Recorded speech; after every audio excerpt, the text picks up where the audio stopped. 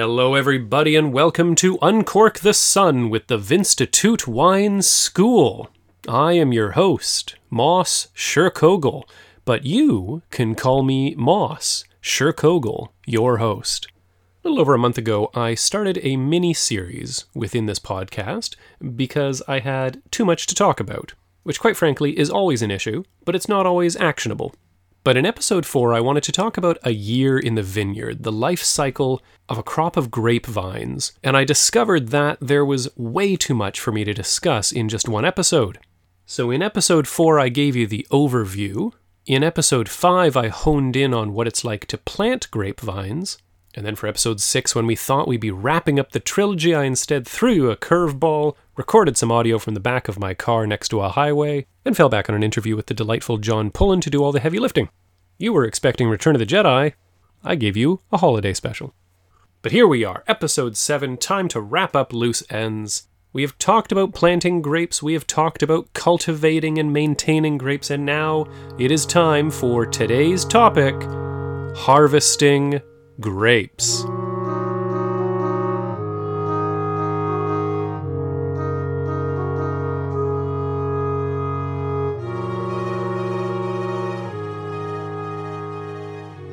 When we left off in episode 4, we were talking about nurturing the grapevines through till the end of the summer, and then finally getting to that critical season that every vineyard plans its entire year around, and that is harvest time. Classically, and still in a lot of old world wine regions, there will be harvest festivals based around this time. There will be grand celebrations, bacchanalias, because there's something very joyous about finally reaping the benefits of a year of labor in farming. But it's also a time when we need a lot of help. There's a lot of work to be done, and these harvest festivals would often involve labor, bringing in people from the surrounding countryside to celebrate the harvest of the grapes, but also to pick the stupid things. In New World wine regions, we tend to celebrate it as well in our own ways. In the town of Oliver, we have the Festival of the Grape, which is a long-standing tradition for us, and involves events like a ceremonial grape stomp competition where people come from all over the world to try to squeeze as much juice with their bare feet as possible. The difference between our festival and these classical harvest festivals, though, is that the people who are participating are not then waking up at 4 a.m. to go harvest fruit the next day, which is probably why it's so popular. The point I am trying to make is that harvest time is very exciting, but it's also crunch time. It's the most serious and critical time in the vineyard because all the work that you poured in for 9 or 10 months up till this point can, quite honestly, be undone if you're not careful, if you don't act quick enough, or just through sheer act of God if environmental conditions turn against you. And I guess that's why it warrants an entire episode just upon the single topic. Today I'm going to break down the harvest cycle into 3 phases: testing, picking, and processing. And at the risk of being predictable, we will start at the beginning, with testing. As August rolls on, you, the vineyard operator in this scenario, are going to be watching your grapes very carefully. You're going to be looking for physiological changes, looking for the green stems to start turning brown. You're going to be picking grapes, you're going to be splitting them and seeing if the green seeds inside are losing that green color, are turning brown as well. And for a lot of wines, you're not really going to see the changes you want in August. You're going to have to wait until September. But there are a few early ripening grapes, like Chardonnay, where you could feasibly be ready to pick by the end of the month of August. For most grape varietals, though, your whites you're picking sometime in September, and your reds you're picking sometime in October. But everything's a little variable. You're not just watching for these physical changes, though, you're also starting to test your grapes. The first things that you're testing for are pH and TA. TA is a term that we use to describe total acidity, or titratable acidity, depending on how nerdy you are. You can't just call it acid as a generalization because there's 3 different types of acid that interplay in a wine. There's malic acid, citric acid, and then later in the winemaking process you can develop lactic acid as well. And so total acidity is a catch-all for all the acids that are floating around inside there. pH is another figure that we look at here because pH is kind of a buffer against acid. Both of these figures, pH and TA, will change throughout the year, and you generally want to be watching the levels at this point to make sure you have enough acid for your wine to be comfortable, but not such a high level of acid that your wine is overly acidic. A lot of this information you can get through physical testing. You can get numbers and stats. But the second category that you're testing for, in addition to pH and TA, is actually just the taste itself. This isn't just flavor that you're looking for, although obviously you want your grapes to have a pleasant flavor. But this is also where you really appreciate the balance between things like acidity and pH. The numbers can't always convey the full story, and so you really do need to just put a grape in your mouth and chew it up. But another reason why tasting the grapes is so important is because it can teach you about consistency. Anybody who has grown fruit of any kind will tell you that it doesn't all ripen at exactly the same time. With grapes, you're going to have lighter berries and darker berries, riper fruit and less ripe fruit. Not just within the same block of plants, but sometimes on the same plant itself, you'll have multiple clusters that are ready at slightly different times. But we can't always afford to do multiple passes. Swing through, pick some grapes, come back again in a week, pick some more. Ideally, you want to pick everything in one fell swoop. Well, when you try those really dark berries, and then you try those really light berries, if they're starting to taste pretty similar, then you know you've hit a level of consistency that will permit you to harvest. If they're still tasting too different, well, then you're not ready. The third category that you're testing for is debatably the most important, and it is sweetness. And how do you measure sweetness? You use a word that I'm sure most people who affiliate themselves with wine have heard, but maybe not everybody understands, and it is the word Brix. B-R-I-X. Brix. It's a hot term. People love to use it. You see restaurants called it. You see lines of chocolate called it. You see all these peripherals that use this term because it's kind of a fun term. It's got an X in there. That's exciting. But what is it? Well, Brix is a measurement system. It's a scale that tells you how much soluble sugar is in your juice. And it's not just used by grape farmers. Every type of fruit farmer that needs to measure sugar levels will use Brix as a rating system. You'll see it used by honey producers. You'll see it used by maple syrup producers. It's just a handy universal scale to tell you how sweet something is. Now, I should point out, just for the sake of accuracy, that it actually doesn't just measure sugar. It measures dissolved solids. And there are more solid things in grape juice than just sugar. There are soluble acids in there too. So your Brix rating is going to be a measurement of mostly dissolved sugar, but a little bit of dissolved acid, and maybe a little bit of dissolved other things too. But it's enough sugar that we can kind of hand wave the other stuff. I just had to say that so that no honeymongers get angry at me. Now, how do you test for Brix? Well, there's actually a very cool little device that you can use. It's called a refractometer, and it looks like a little scope. They're cheap, they're readily available, they're pretty durable, so you can just shove one in your pocket and wander out into the field and test your sugars right there. No lab required. What you do is you take some grapes, you smush them up, and you rub the juice on the lens of the refractometer. You flip down a little glass panel to pin it in there.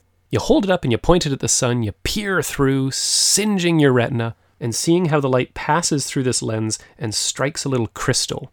There's a written scale inside that measures the curvature of the light. You know, the first thing you do before you go into the vineyard is you calibrate it by putting a little bit of water on the lens. And you see what the measurement is for that. And then when you rub the grape juice on, this little meter kind of ticks away as the light bends. And it just gives you a number. Boom, simple as that. You have your Brix number. No math needed. You don't need one of those little whirligig lab things where they spin the test tubes around so that you know on a TV show that they're doing science. No, it's that simple. And the numbers that you're looking for to know that your fruit is ripe, well, of course, they vary by every grape. But let's say we're talking Merlot. It's the most planted grape in British Columbia, most common grape in the South Okanagan between Oliver and Osoyoos. So it's a good example. If you're harvesting Merlot, you want to see mid to high 20s. You're looking at kind of a minimum 24.5 Brix. Up to our hottest seasons have given us kind of around maybe 28. That's just in the area that I work in. I'm sure that there's some areas in Oliver and Osoyoos where they can get hotter than that.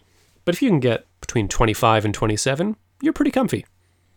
There is actually some math that you can do here. I know I kind of implied that there wouldn't be math, but trust me, this one is fun. You can actually take your Brix number, let's say it's the minimum, 24.5. If you multiply that number by 0.57, that's kind of the magic number there, that'll roughly predict what your alcohol levels are going to be after you ferment it dry. So 24.5 bricks, if you ferment away all the sugar for a dry wine, will leave you with about 13.96% alcohol. Call it 14% alcohol. And if you're up in the high range, 27 bricks, let's say, well, 27 times 0.57 would give you 15.4% alcohol. So a vineyard operator can guess, just by using this tiny little scope, this little refractometer, which does nothing but look at how light bends around a smear of pulp, how alcoholic the finished wine could be. Very cool, eh? With all of the work that you have to do in vineyard maintenance up to this point, the lovely thing is that if you did August correct, September is just sample and taste, sample and taste, sample and taste. And then when finally the stars are all aligned, your acid's under control, you're tasting consistency between your bunches, and your bricks level is nice and sweet, then it's time for phase 2, which is, of course, picking the grapes.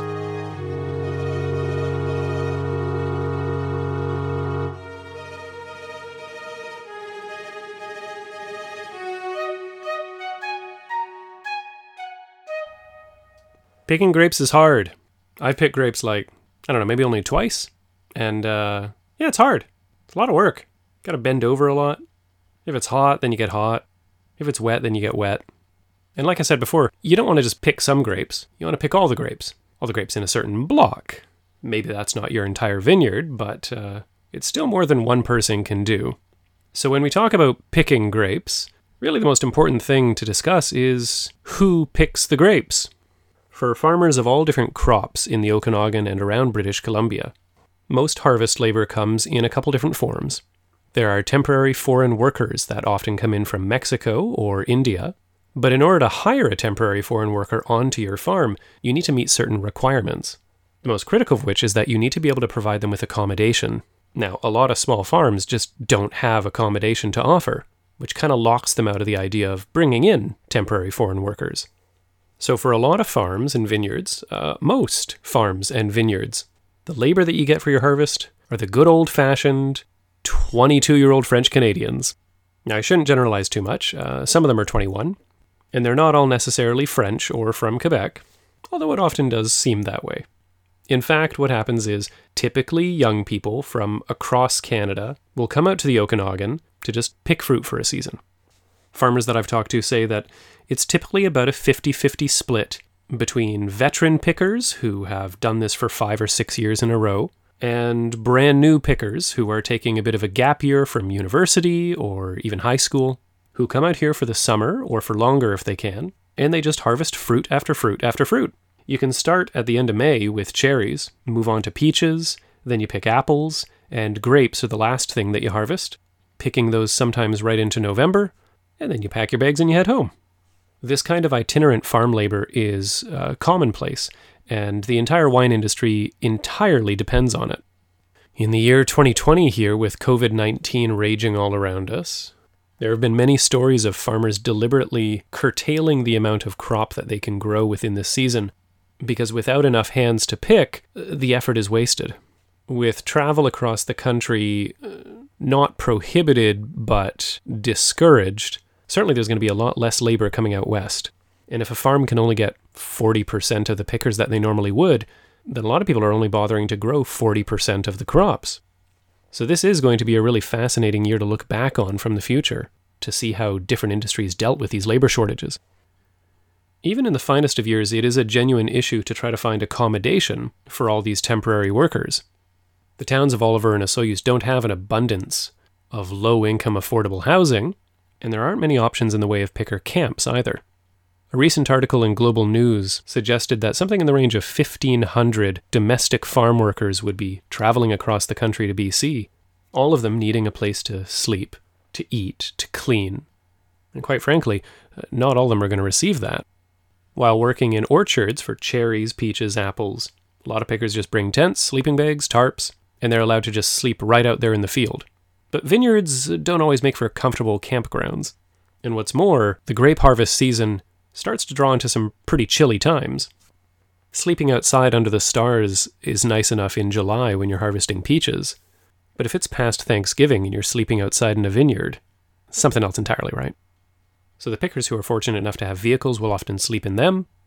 The few wineries that are fortunate enough to have appropriate accommodations will allow the pickers to stay there. And I've seen on multiple occasions vineyard managers who let pickers stay in their own homes. Because for some farmers, having that assured labor is worth having to deal with a couple of extra roommates for a month.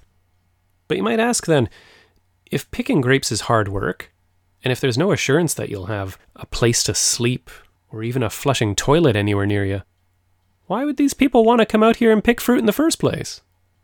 And I'm sure there's a lot of reasons. It can be an adventure, it can be social, change of pace, life experience. But the other thing, the big thing, is that if you're good at picking fruit, you can make good money on it. And that's why you have these veteran pickers that come back for half a decade. So let me explain the harvest process. And let's start by saying that we're talking hand harvesting. Most vineyards in British Columbia are under 40 acres. And for smaller vineyards, hand harvesting makes a lot of sense.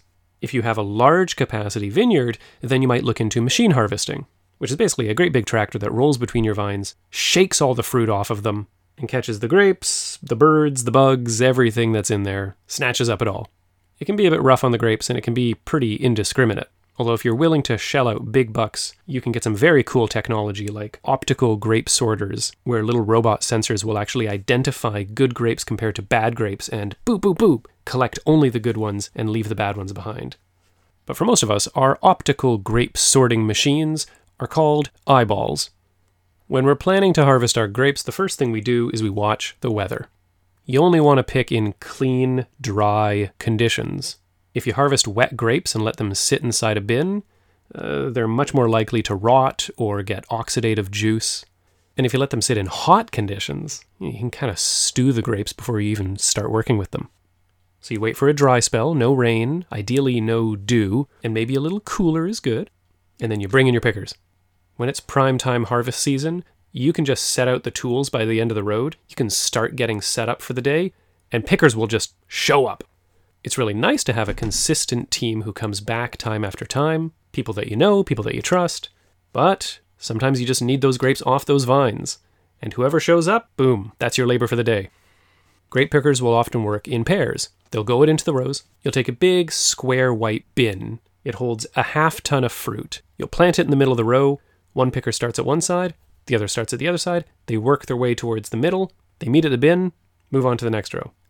The vineyard operator is usually driving in and out with the tractor, picking up bins when they get filled, bringing in empty bins when they're needed, and just generally vineyard operating. Once your bins are full, the first thing you do is you weigh them, so that you know how much was picked, so that you can pay people. In most cases, pickers get paid by weight, which means it's the efficiency of their own work that makes them money. If they're slow picking, well, they get paid less by the hour overall. But if they're fast and they do good quality work, well, if you're working with a partner, you can usually fill a half-ton bin in maybe, call it 40 minutes.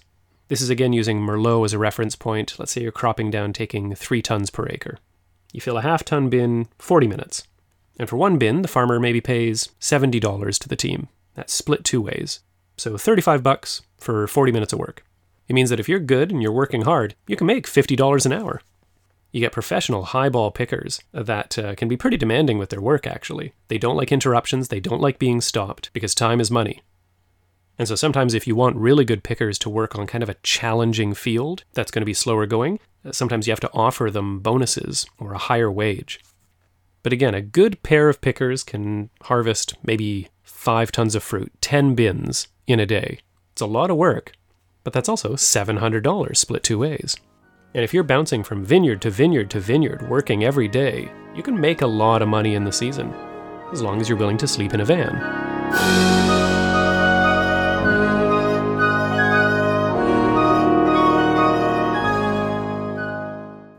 All right, back to the grand topic of harvest. We've tested our grapes, they're ready to go. We've brought in our pickers, we've harvested the fruit.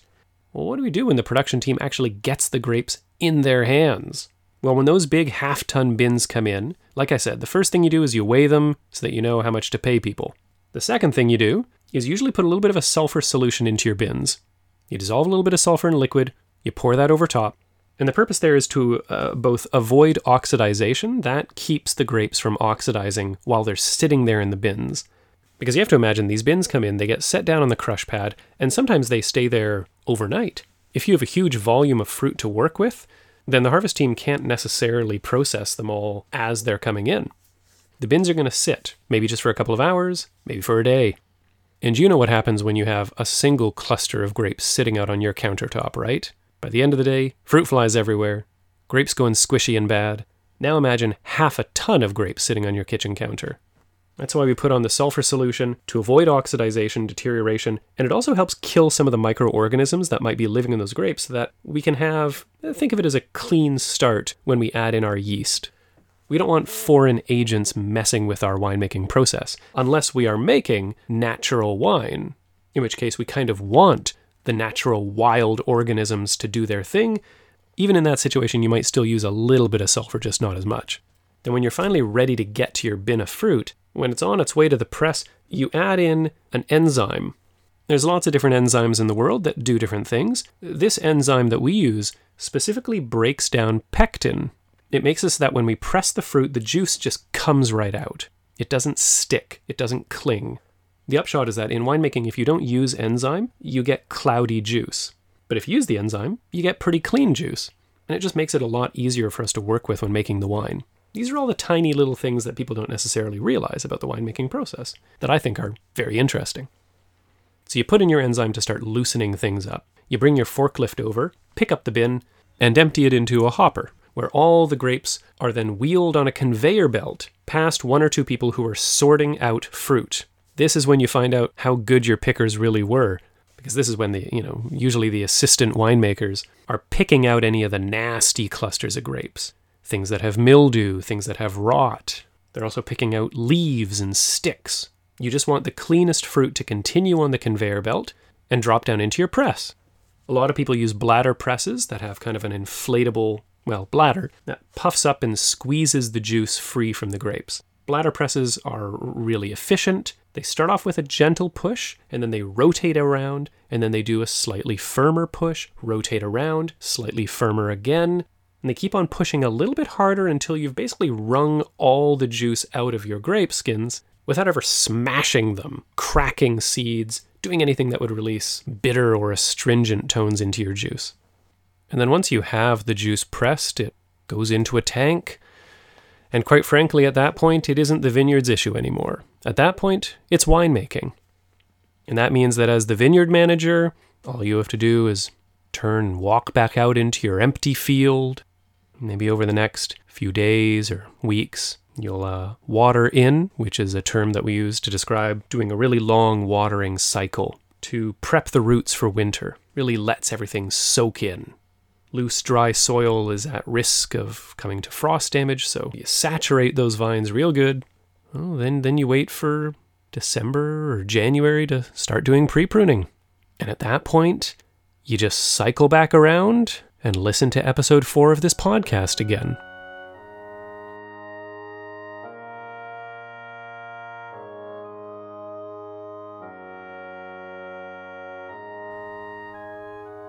Thank you everybody for listening to Uncork the Sun today with me as we wrapped up our mini-series on the annual cycle of a vineyard. Even though I am no longer recording this podcast from beautiful Oliver Osoyoos wine country, it fills my heart with 45 degrees Celsius summer warmth to talk about the area like this. If you want to know more about the wineries of Oliver Osoyoos wine country, the place to visit is www.oliverasoyoos.com.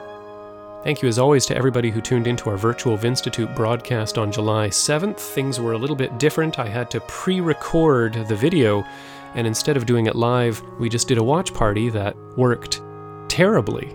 So if you tried to watch it and it didn't really manage to pan out, know that the video is available to watch on the Oliver Osoyoos Wine Country Facebook page, and it is definitely worth a watch. I talked about Gamay Noir, and because I was recording the video in a tool shed, I indulged in a little bit of atmospheric prop comedy. So if that sounds real fun to you, go check out that video on the Facebook page. The next live stream will actually be a live stream, and that'll be held Tuesday, July 21st at 7 o'clock p.m. on the Oliver Osoyoos Wine Country Facebook page, where we will be talking about aromatic white wines, some of my favorites.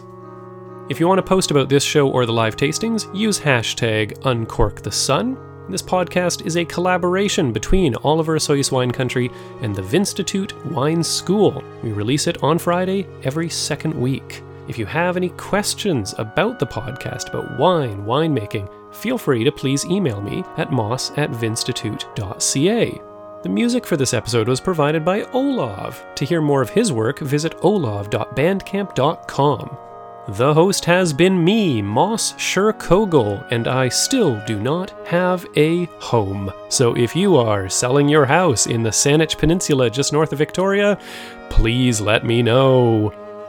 So whether you, like me, are experiencing the beauty of Oliver Osoyoos Wine Country from the comfort of your parents' tool shed in Qualicum Beach, or whether you're planning a trip there for the future, we cannot wait to raise a glass with you and uncork the sun together.